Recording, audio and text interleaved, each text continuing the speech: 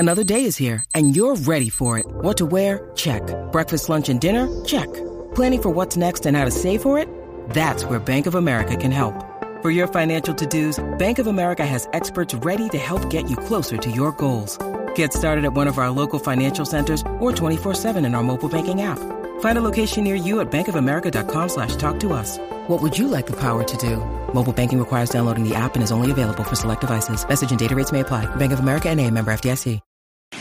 Now you're about to see one of the great negotiations in NFL history. Right here. He's like, we need that ball. That's 600. What? Really? So what do you want? $1 million? No.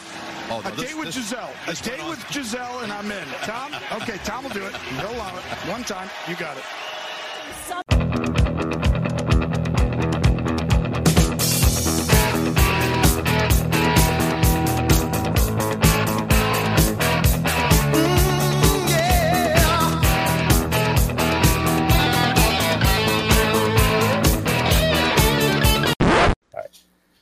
Welcome back to another exciting edition of the Pointless Exercise Podcast. That's the Bear Podcast with actor-comedian Mike Pusateri.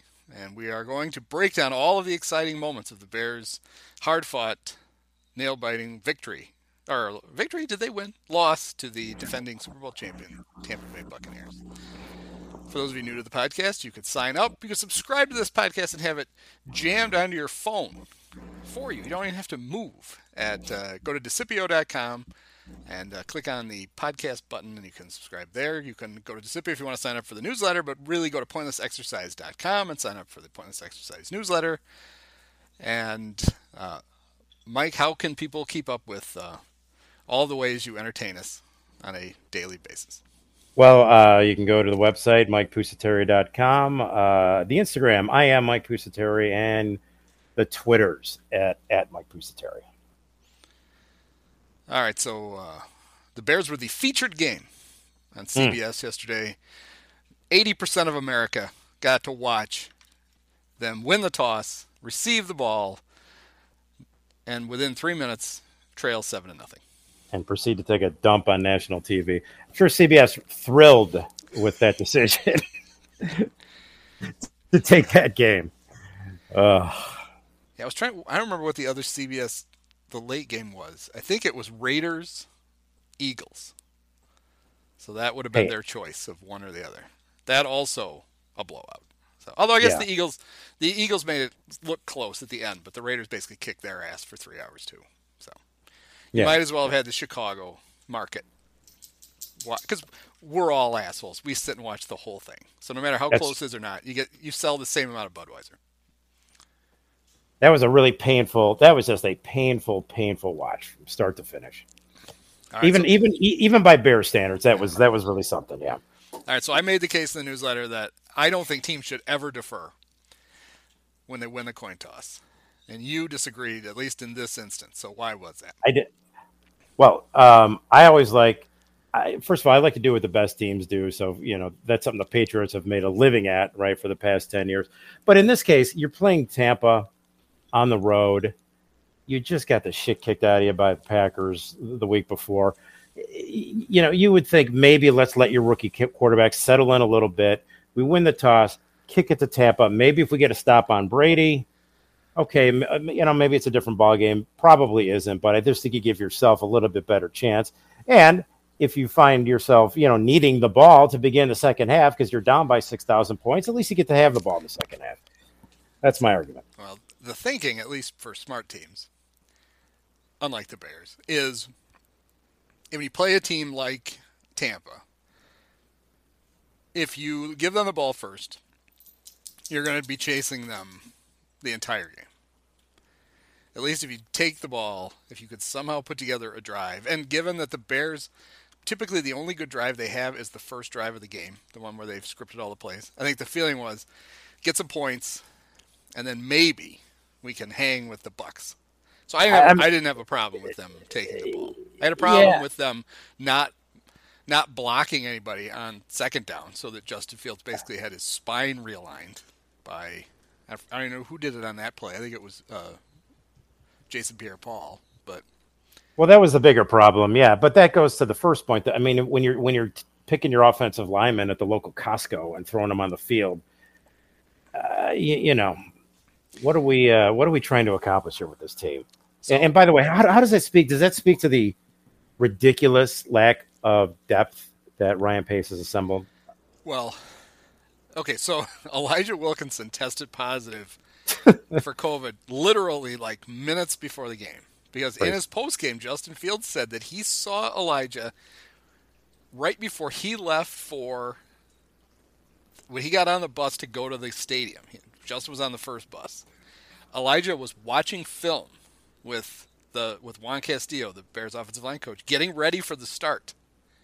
That was like 2 hours before game time. He was still getting ready. And sometime between then and kickoff, they said, by the way, Elijah tested positive for COVID, so he can't play. Right. So that put them on left tackle number 5, Lachavious Simmons. Yeah. And so nobody has depth to go to 5 tackles, even competent teams, but especially not the Bears, who are not competent.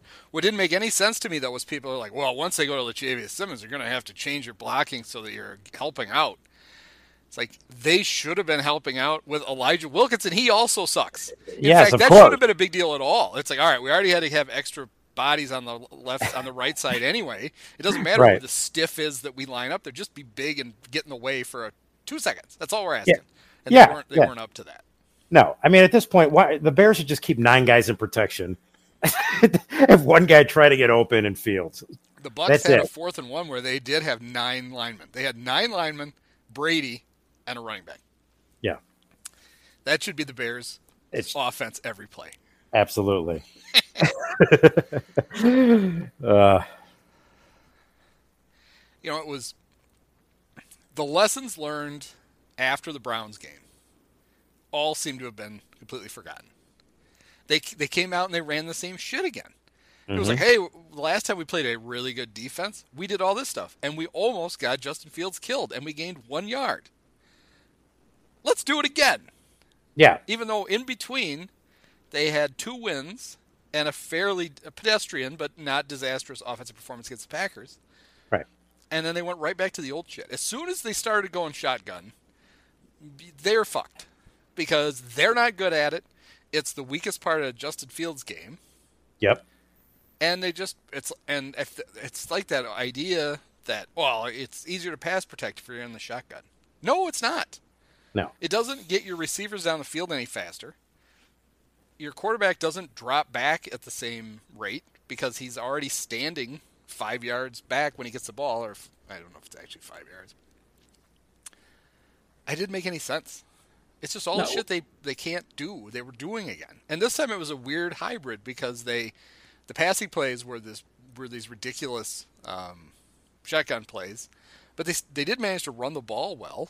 Khalil Herbert's the first running back to run for 100 yards against the Bucs, and there were teams that ran. Somebody ran for like 49 yards against them as a team.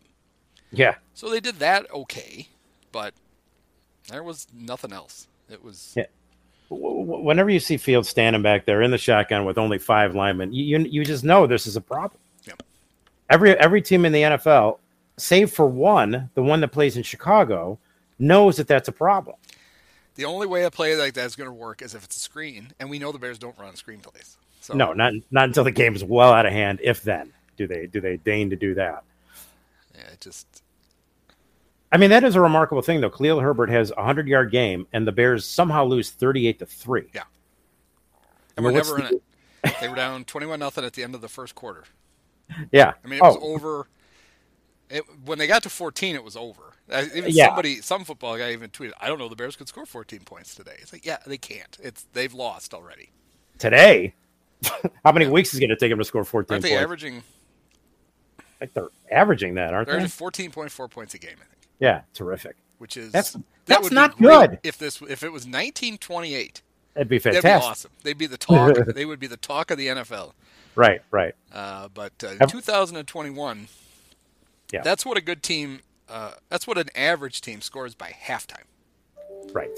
That's the Bears' total output. And the sad thing about it, well, so many sad things about it, but inevitably, look, Justin Fields did not have a great game, but all of he's not ready. He's not ready because, as you pointed out, they haven't been working. He's only started getting snaps a few weeks ago, really.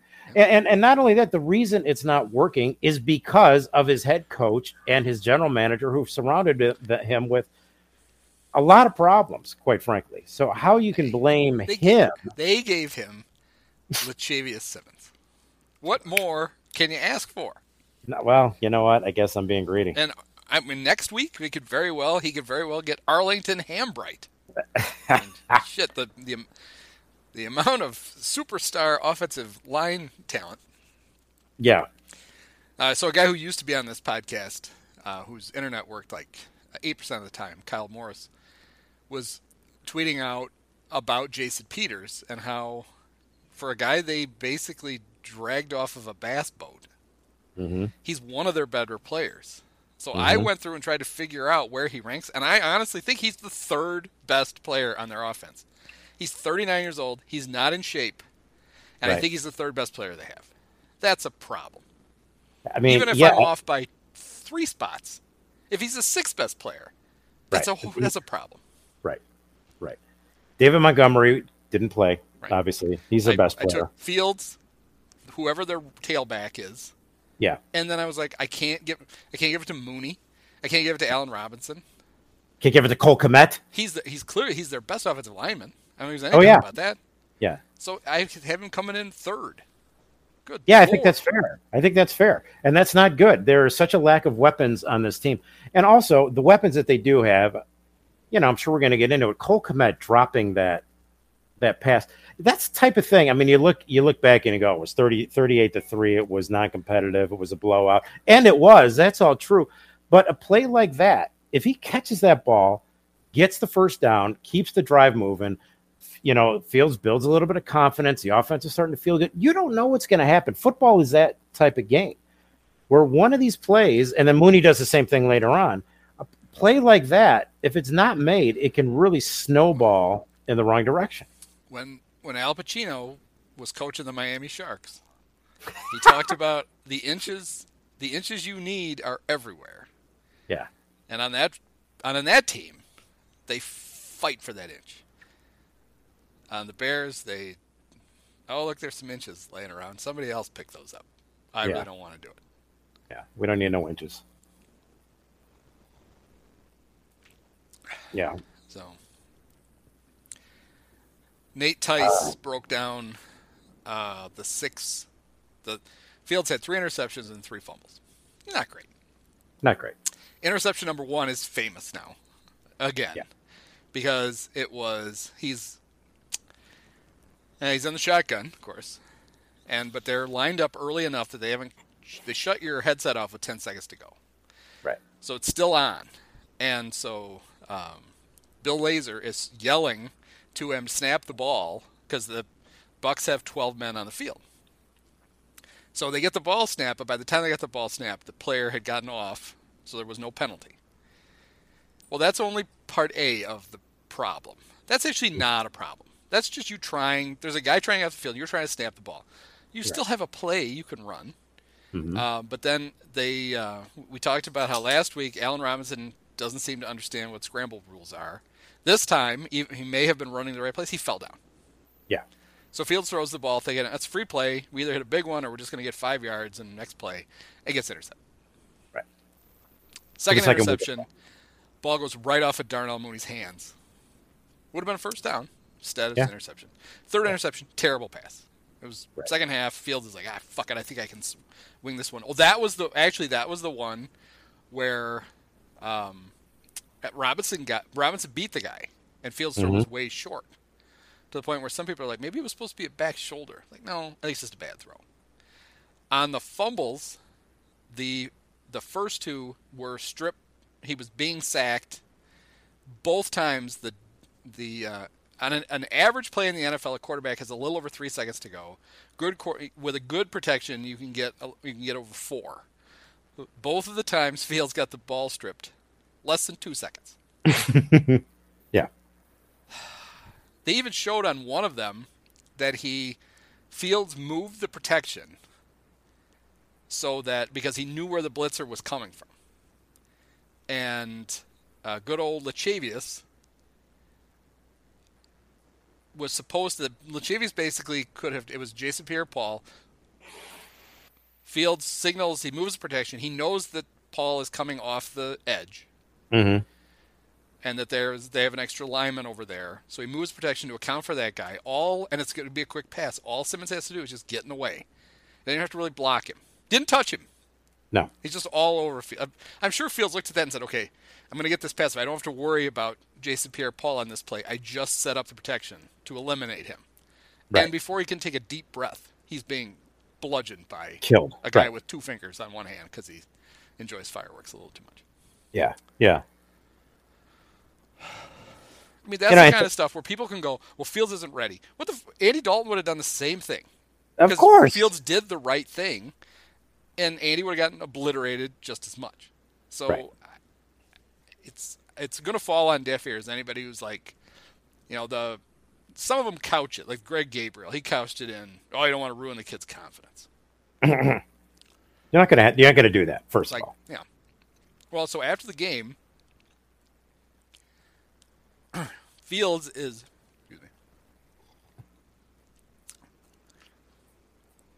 Fields typically, the quarterbacks have to talk to the media after every game. Typically, he goes in, gets cleaned up, takes a shower, puts whatever he's gonna wear home on. Yesterday, like less than 5 minutes after the game, he's standing at the podium in full uniform. Mm-hmm. He's basically, all right, let's talk about this. What do you guys need to know about us getting our ass kicked? Because he's 21 years old, and he at least has enough sense to know I'm the leader of this football team. We just got our ass kicked, and I'm going to go stand there and take all the questions. You got to love that. You absolutely got to love that, right? Meanwhile, Khalil Mack is doing the thing he always does, where he's hiding in the laundry cart, and they're throwing towels over him so he can be whisked out to the bus without ever talking to them. When was the last time you heard Khalil Mack talk out loud? Ever. Yeah. Highest paid player on the team, and can't be troubled to talk. We never hear from Allen Robinson. I know we used to hear from Allen Robinson because Lance Briggs and Alex Brown used to make fun of the fact that Allen would be standing at the podium with like a shirt on, but he'd still have eye black on. And they'd be like, what kind of shower is Allen taking?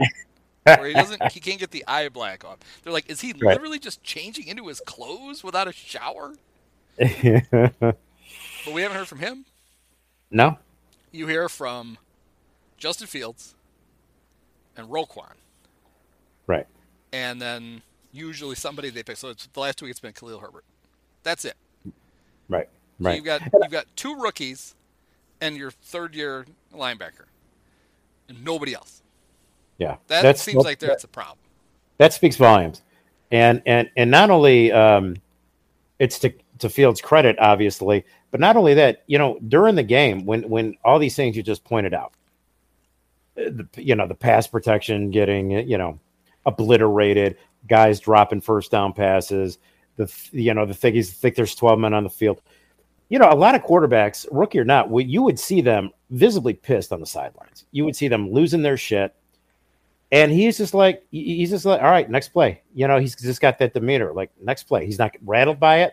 He's not doing anything you don't want him to do. He looks poised. He looks ready to go. He's like, all right, next play.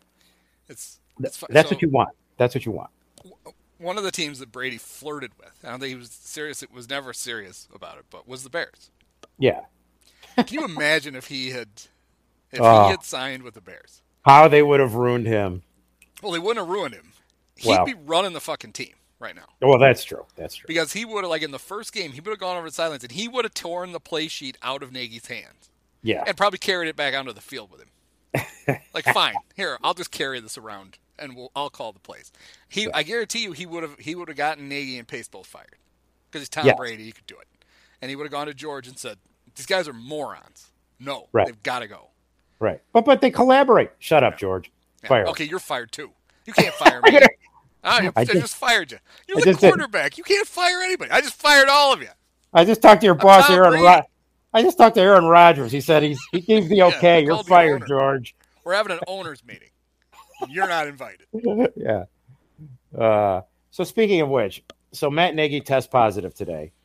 Was this just a clever move by him not to get fired? I'd like to think so, but I don't think he's clever enough. Yeah. Yeah, Now, the timing was interesting. The worst loss. I mean, I feel like this was the worst loss, like 38-3. This was the worst loss points wise in his tenure. I feel like the Browns game was worse because they were so overwhelmed. Like, at least out of this game, you could pick a few things out. You had the 100-yard game from Herbert. You had the defense only gave it 3 points after halftime, at least showing a little bit of pride, whatever. But in that Browns game, there was nothing. It was disaster.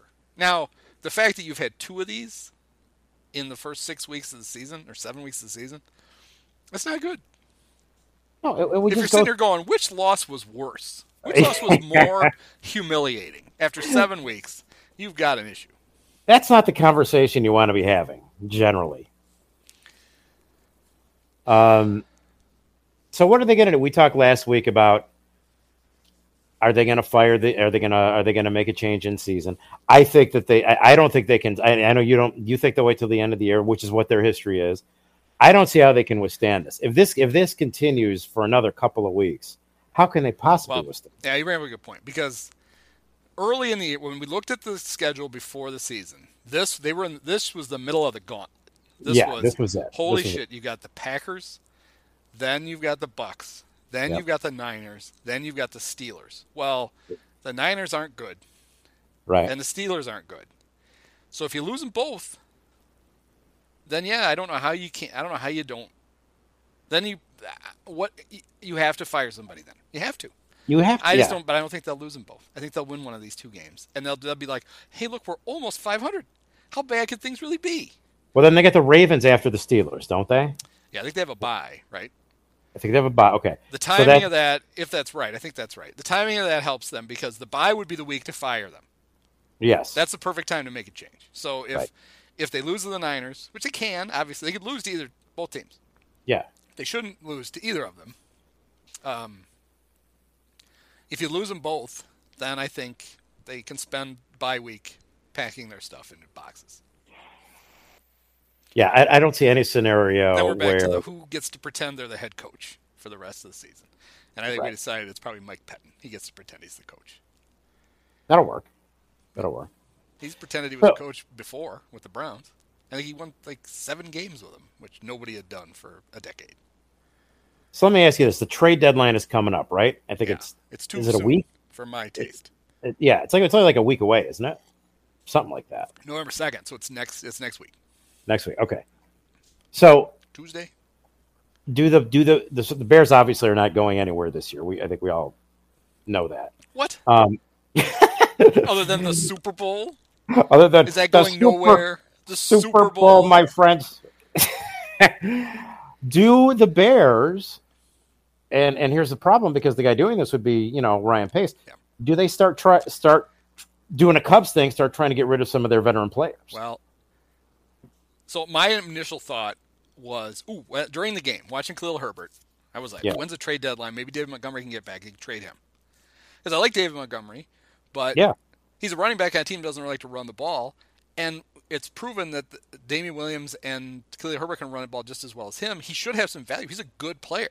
Very good player, yeah. Right. He's not going to be back. So there's no way you can trade him. Nobody's going to trade for a guy limping around on a bad knee. He also has another year left. So the time to trade him would be next. The new GM can trade him. May I correct you? Jed Hoyer would trade for a guy with a bad knee. That's true.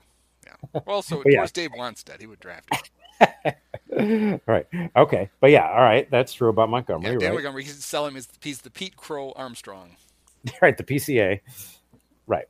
But then somebody else brought up, like, why wouldn't you trade Allen Robinson?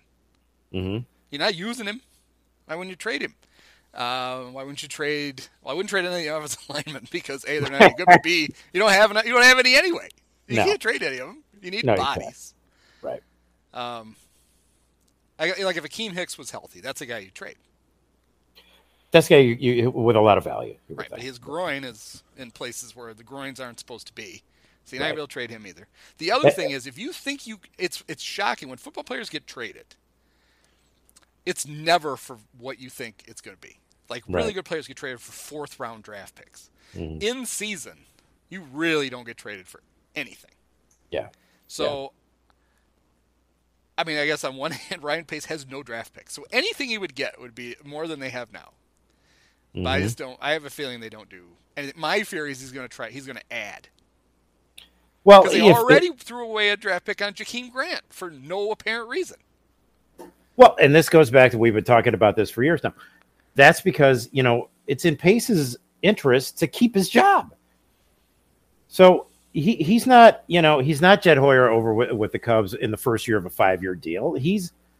We don't even know what his deal is. We assume he's got maybe another year, Ryan Pace, but I don't think we really know. Nobody knows what he's got or what Nagy, which is amazing. It's incredible that that's possible. But he is not long for trying to build this thing up again. He's got to win now. He's got to do everything he can to try to win now. So how is that? Yeah, because this is year 7, right, for him? Yeah. It has not been a glorious 7 years, I think we can say. Hey, they've had a winning season. Yeah. One winning season in the 7 years he's been in charge. Give him another 7 years, though. He could probably double that. 2 playoff games. Uh-huh. No wins. Right. Yeah. So this is how they tied their hands out at the beginning of the year, by not making the change, by not saying, as you said, you guys, hey, you got Justin Fields, great, excellent move, thank you. Both you guys pack your shit and get out of here. Now we have to, start behaving like a professional football organization. They didn't do that. And so now who's overseeing the future of this team? Because the present of this team is not doing anything. All you're trying to do now, really, all you should be trying to do is develop Justin Fields as best you can. Well, yeah. I mean, they have, I don't know why they need this shit, but if they need a way to gently brush Ted Phillips aside, they have it. Yes, they do. He's in charge of Arlington Heights. Yep. He's the president of football operations. Ted, we need you to focus on this 100%. We're going to bring in a guy to run the football side. You're going to run the business side and the new stadium. It's going to keep you plenty busy. We're going to bring in a football guy. Right. Whatever Crane Kenny has on the Ricketts family, Ted has on the McCaskies. Fine. We'll give you the exact same treatment then. Crane got to fuck around with the stadium and his little failed TV network. Ted gets to fuck around with turning a race course into a football stadium. That's fine. Right. The fact that that Ted Phillips is still ahead of football operations is maddening anyway in this day and age. It just shows they're not. That's ridiculous. They're not. They don't run it like a professional anything. Not like They're not just not run like a professional football team. They're not run like a professional business. It's a mom and pop shop. Yeah. That is in charge of a $3 billion company. Yeah. That's great. That's terrific. I don't know how it doesn't work. Yeah.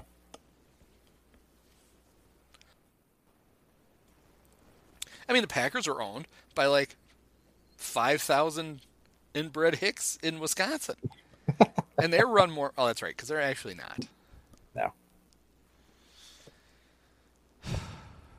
Well, I honestly don't know why. Why don't the Bears do that? Sell shares. Why don't they go pretend public and sell shares? People will buy them. Oh, God. You get yourself another boost of money. I'm surprised they haven't done it. Yeah. They have no problem selling it out. A bunch of people like us would make fun of it, and other rubes would be lined up. Absolutely. You wouldn't be able to go into anybody's basement and not see their stupid ownership certificate. Guess who owns the Bears? Yeah. Look behind you. Yeah. There's my certificate. Oh, good. What did it pay off when they made the playoffs this year? Oh, nothing. Did you go to the shareholder meeting where you could talk about firing the coach? Oh, you don't get to go to shareholders meeting because you don't actually own shares. That's great. Mm-hmm. Yeah. So there. What is their move at this point? What is their move? I mean, I don't know. I assume Nagy's vaccinated. Yeah, I would assume so. So it's likely, unless he actually got a breakthrough case, he's going to coach on Sunday. But if he doesn't, if it turns out that he did get a case, right, then they're going to get to try this. It's his worst nightmare. They're going to have hey, what's it like with an interim coach? We get to try it out and see how we like it. So that's interesting. So what if they win with an interim coach, and then Nagy comes back and loses to the Steelers the next week? Now what? Nagy has to take 2 negative tests within, I believe, 48 hours in order to be let back in the building. So they should just not deny him access to any COVID tests until after the season is over. Coach, we can't find any tests. We're going to get some next week. They're back next week. Yes. Supply chain issues. Right. Sorry. They're on a boat in the Pacific right off of Long Beach. They're coming.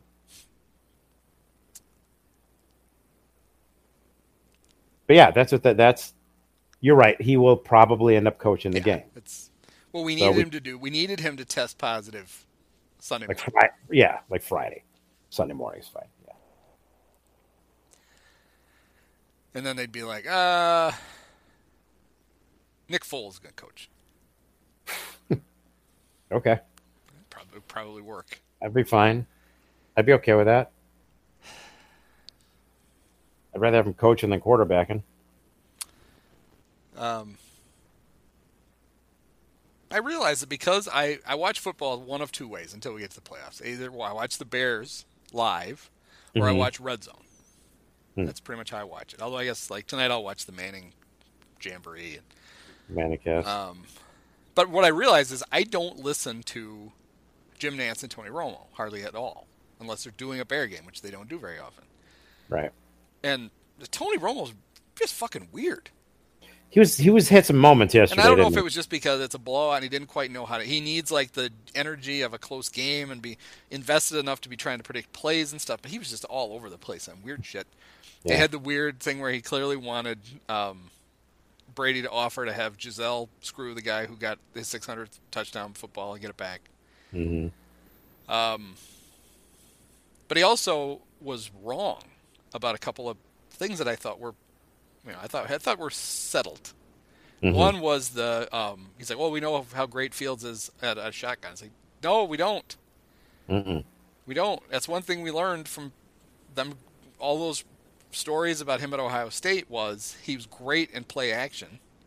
Right. So they just put him under center as much as possible. They ran the same offense, but they weren't going out of the shotgun. And he was basically defending them being in shotgun because of that. It's like, well, no, that's not right. Right.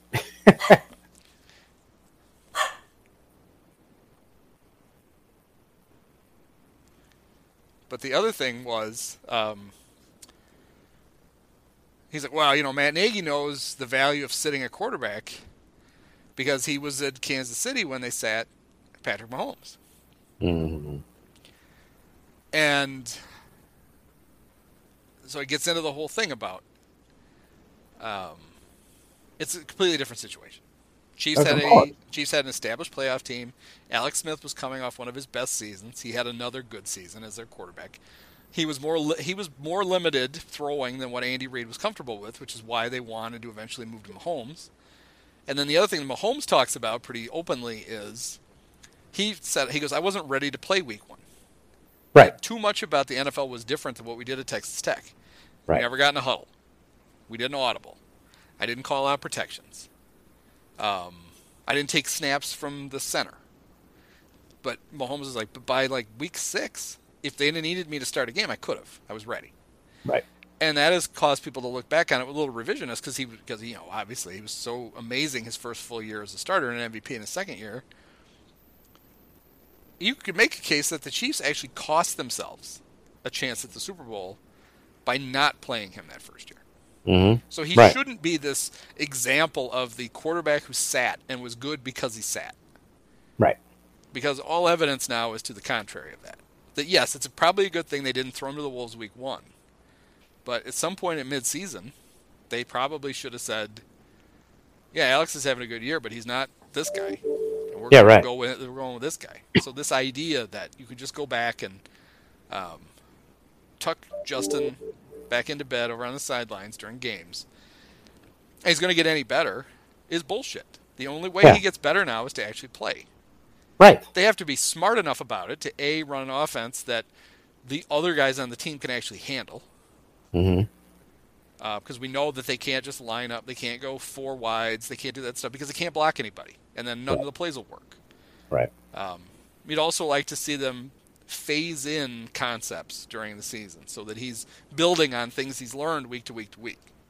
Right. And the other thing is they need to be able to literally protect him. And not in the he doesn't get sacked idea, but he doesn't. Late in the game yesterday, Vita Vea just jumped on him. Fields was on the ground with his arm in the air. Vita Vea jumped on his arm, his right arm. And Fields did this weird thing where he pulled his arm back. And honestly, it looked like he had broken his arm. Yeah. And then he didn't throw a pass for the next 3 snaps. And I'm like, holy shit, is he actually hurt? And then he turned out he was fine. But we have a moment like that every week because of the way that their disregard for his health and safety. Mm-hmm. Right. Well, there's nobody. What coach is assigned to developing Justin Fields on the Bears? Well, they've got 4 quarterback coaches, but apparently none of them.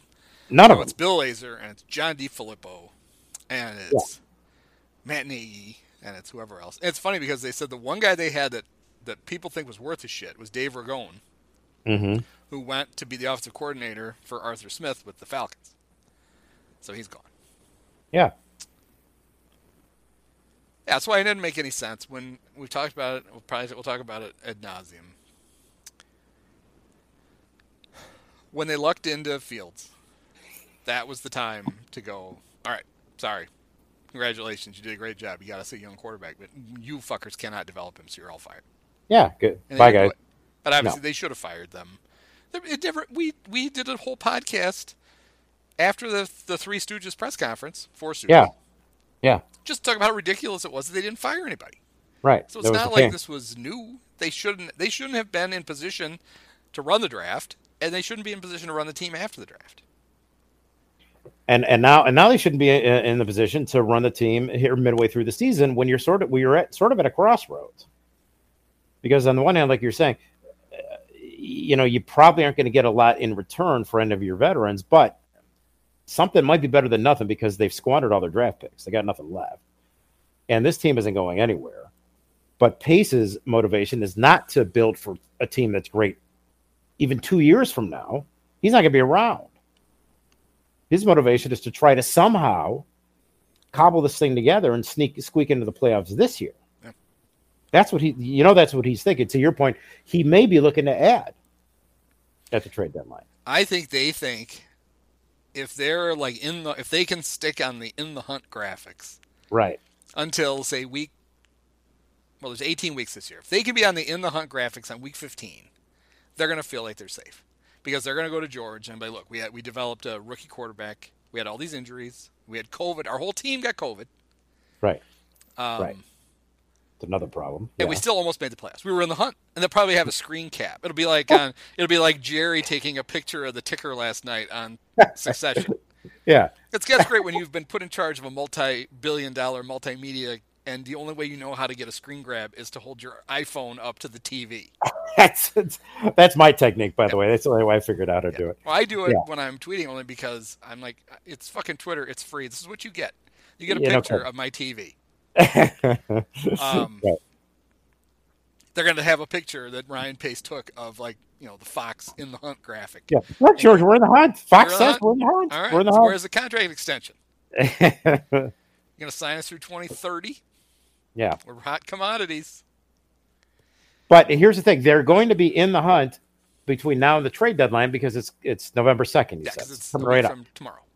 So if you're Ryan Pace, how are you operating? You're not thinking about trading anybody. You're thinking about adding, aren't you? I mean, we're trying to dissect what he's thinking. Yeah, I mean, the good thing is very few players get traded in the NFL. That's trade right. deadline. Although, wouldn't it be the perfect Bear thing if they trade for Deshaun Watson? We got him. We did it. Oh, man. We traded Justin Fields and Andy Dalton and their next 9 drafts for Deshaun Watson. And he's been put on commissioner what list? Yeah, right. Well, we still have Nick Foles. Yeah. We were smart enough to keep him and Tyler Bray. See, we're still developing. That's quite a quarterback room. Yeah. So if a competent organization, the ownership would be chiming in right now. I mean, we haven't heard anything from the McCaskies. We never do. No, we never do. We hear from George once a year. Yeah, we never do. But this is the point where the ownership group has got to say, okay, here's what you're going to do, Ryan. You're going to add or you're going to subtract, whatever you're going to do. Go do it. But do we have any sense that he is guiding Pace at all? Is he giving Pace any kind of marching orders, any kind of, here's the plan that we want you to, you figure out how to execute the plan, but the plan is this.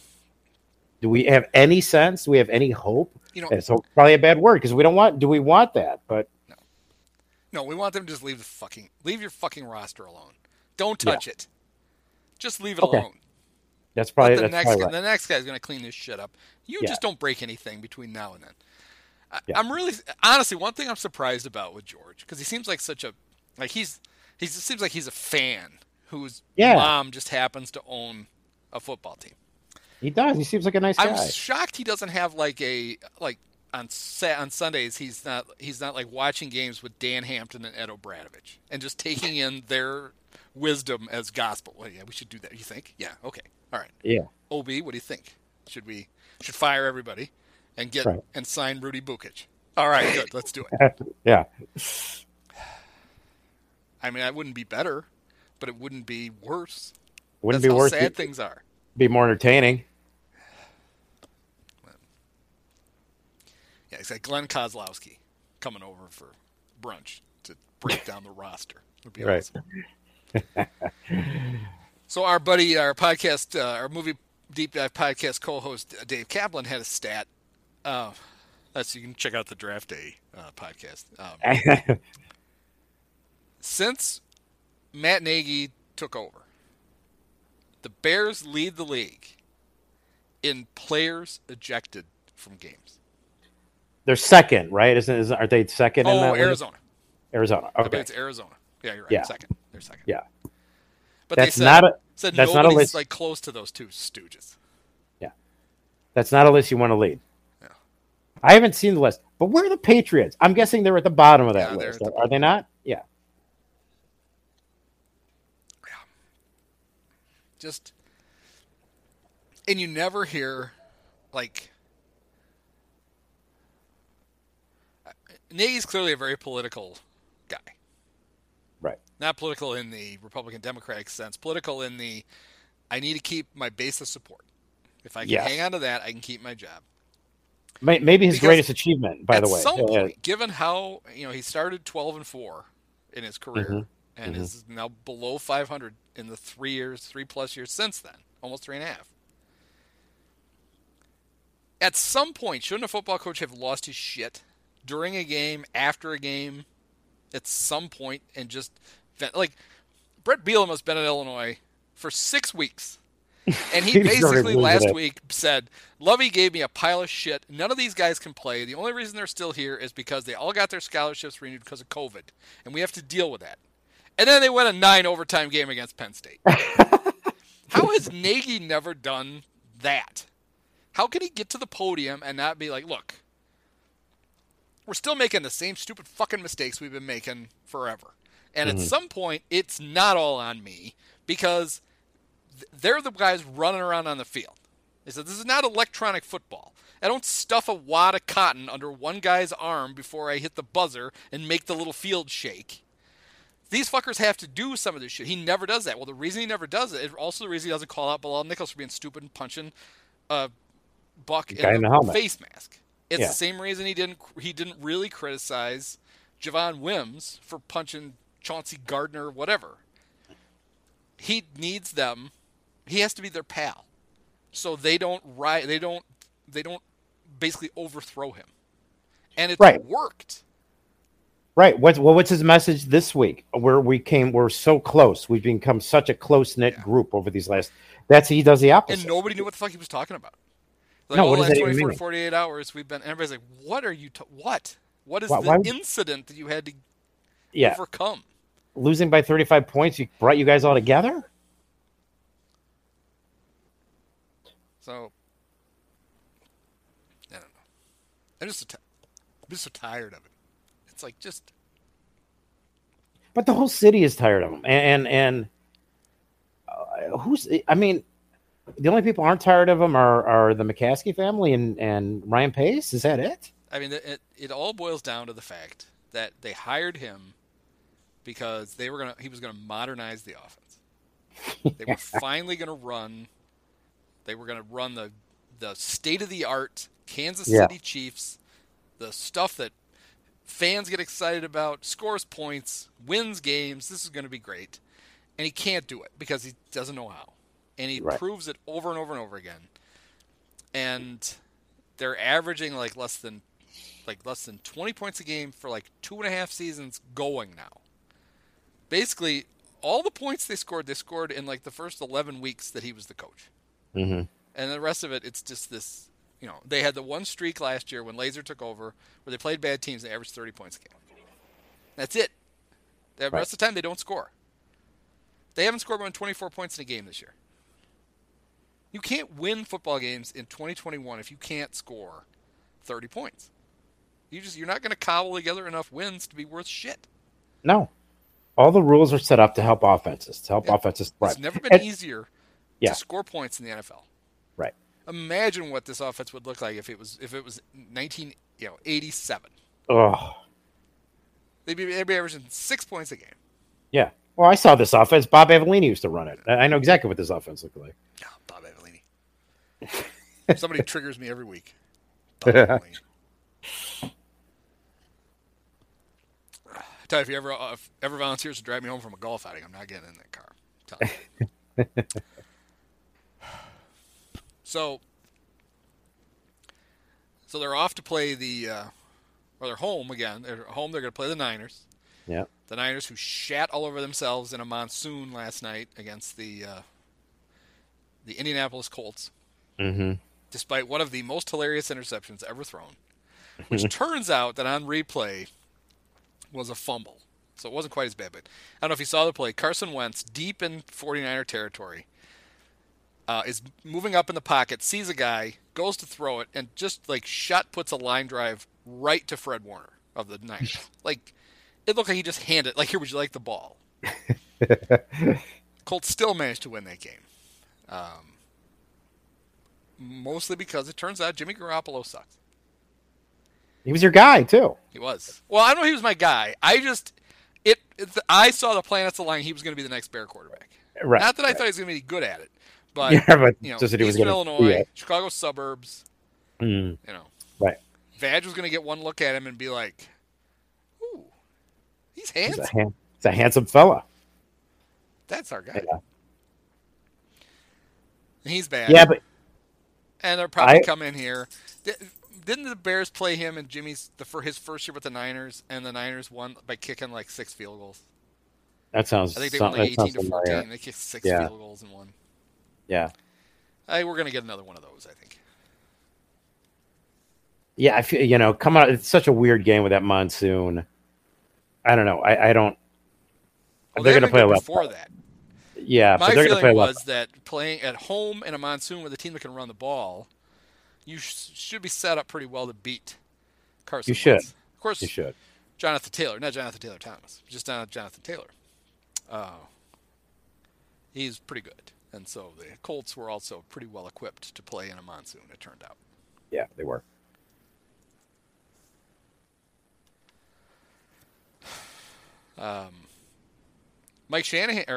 Kyle Shanahan got to be in a little bit of trouble because the Niners are not good again. Mm-hmm. I doubt the Niners are going to panic and fire him, but if they did, that'd be a guy that you could come in and modernize your offense. There you go. So Nagy will probably want to throw the game to protect his job. If we beat the Niners, I could get Kyle fired. If Kyle gets fired, then I could get fired because they're going to give Kyle my job. But if we lose, Kyle keeps his job, I keep mine. See, that's the galaxy brain at work there. And he probably does have thoughts along those lines. I think it's the only kind of thoughts he has. He's a self-preservationalist, if he's nothing else. Yes. Let's see. What was the word they used on Succession? Was it meritorious? That wasn't that. It was James Cromwell said it to Greg, talking about about Kendall's speech. Kendall's speech, yeah. Meritrocious. Was it meritrocious? Something like that. Something like that. Word I didn't know. Cousin Greg and I, neither one of us knew what that word meant.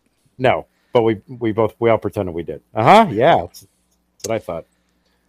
Okay, so on December 3rd, 2017, I was off by one. The Niners beat the Bears 15-14. Ooh. 5 Robbie Gould field goals. The quarterback was James Garoppolo. Mm-hmm.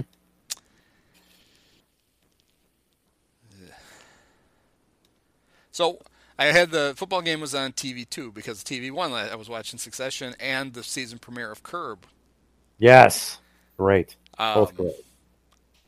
I got to tell you, one of the greatest late run acquisitions that any franchise has ever made. How do you get to like season 11 and you add Albert Brooks? Pretty good. I mean, holy shit! Yeah. And clearly not just for one episode. Oh no, Albert's hanging around. Like Larry convinced Albert to like take over for Super Dave. Yes, that was. he's well, like, that's their brother. They're with it, it's his brother. That's right. It is. He's of course Albert Brooks' real name. Albert Einstein. That's right. Yeah. So clearly they had a relationship because Larry's been best friends with the brother forever, so he knew Albert. Yes. But yeah, it's amazing to just plump him. You could not pick a more perfect guy to just join that cast. Fantastic. And I didn't know it was coming. I don't know why I didn't know it was coming. Other than actually, because the thing I saw was Larry has to give a eulogy at Albert Brooks' funeral, and I've laughed thinking, all right, well they haven't killed Super Dave off on the show because Funkhauser is in China. Right. Although they should probably bring him back. Poor guy's been trapped in Wuhan for I don't know how long. And I thought, they're going to kill off the brother to do what I assumed we were going to get was like a funeral episode where they said the things about Albert that were really meant about Super Dave. Bob. Right. But no, it was actually a fake funeral because Albert wanted to was it Huck Finn that went to his own funeral? I think it was Huck Finn, yeah. He wanted to do that. He wanted to Huck Finn. Yeah. That was great. That was great. The casting session was I thought that was awesome. And the woman right to Larry's left, her name is Allison Jones. She's the real casting director on Curb. Yeah. And a bunch of others. She's a legendary Hollywood casting director. I have auditioned for her, but that was a nice touch. And that whole casting section was great. Phenomenal. And there was a fake out in there. I should have known it was too obvious. So in the room they were casting in, there was the glass door, but then the huge window. Mm-hmm. And what I assumed was going to happen was when the girl that he was being blackmailed to hire, that she was going to turn and smash into the window and knock herself out and somehow get him out of it. Yeah. Like they'd be too busy suing Netflix to sue Larry anymore. Right. But she turned and she got through the door because the payoff was coming later with somebody else. But I thought I'm like this. Usually they're cagier about that. Well, they were. I'm sure that was an intentional. Because at one point they framed that window. Like, look what we've got here. We've got a very well cleaned window. Mm-hmm. But no. Yes, we should. No more spoilers, but yes. Yeah. Everybody should watch it. Both shows, Succession and Curb. Terrific. It's been a great game. Great went on the Bears Talk. Let's break down the HBO Sunday Night lineup instead. Far more interesting is the HBO Sunday Night lineup. That was more fun than the shit. A lot more fun. A lot more fun. Yeah. A lot more promise in those two seasons than the Bears season. What is the spread here? Oh, I got to look this up. 34 points. What are we? It's going to be low. That over-under is going to be low. Yeah, nobody's going to score. I would guess the Bears are probably favored. But maybe it'll be less than 3, I'll bet. Which shows no confidence in the home team. Mm-hmm. Oh, no. Bad. They're underdogs? Niners, -4. So they're setting the Bears because if the rule of thumb, which I think is accepted, is you get 3 points for being at home, they're basically saying the Niners are a touchdown better than the Bears. And are going to beat them by 4 points at Soldiers. I wouldn't argue with that. honestly. I wouldn't argue with that at all. When you need mealtime inspiration, it's worth shopping Kroger, where you'll find over 30,000 mouth-watering choices that excite your inner foodie. And no matter what tasty choice you make, you'll enjoy our everyday low prices, plus extra ways to save, like digital coupons worth over $600 each week. You can also save up to $1 off per gallon at the pump with fuel points. More savings and more inspiring flavors make shopping Kroger worth it every time. Kroger, fresh for everyone. Fuel restrictions apply. All right, so next week, Bears, Niners. I guess if my scenario works out and the Bears lose both, go into the bye on a 4-game losing streak, Nagy's. It's got to be. Otherwise, I think he's probably safe. Yeah. They clearly don't want to fire him. They have to be forced. However, somebody pointed out the week they decided to fire Mark Trestman, they didn't do it until the end of the season, was when the Niners were up 42-0 on them. And it was 35-0 at halftime. There you go. So, I don't think they have that kind of patience this time. I don't think they can wait the end of the season. We'll see. Yeah, I'd be happy to see it because there's no reason to have him around. It's quite counterproductive at this point. You don't want him coaching Justin Fields. You just don't. All right, so Niners in this one for sure for me. Yeah, I can't see picking the Bears to win this game. Somebody pointed out, it was Romo, I think, pointed out on the broadcast that for the Bears defense have been really good against the run, but the last 2 weeks, the Packers ran for a lot of yards and the Bucs did. And they're like, got the Niners coming in, they can run it. But I do think there's a difference between trying to stop the run when Aaron Rodgers is the threat to pass and when Tom Brady is the threat to pass as when it's Jimmy Garoppolo. Might make it a little bit easier. I think that's true. So I guess we'll find out in a week. Oh, yes. It'll be another exciting podcast next week. Let's see Well, what the Bears bring us. We'll see you then. See you next time. Many of us have herpes.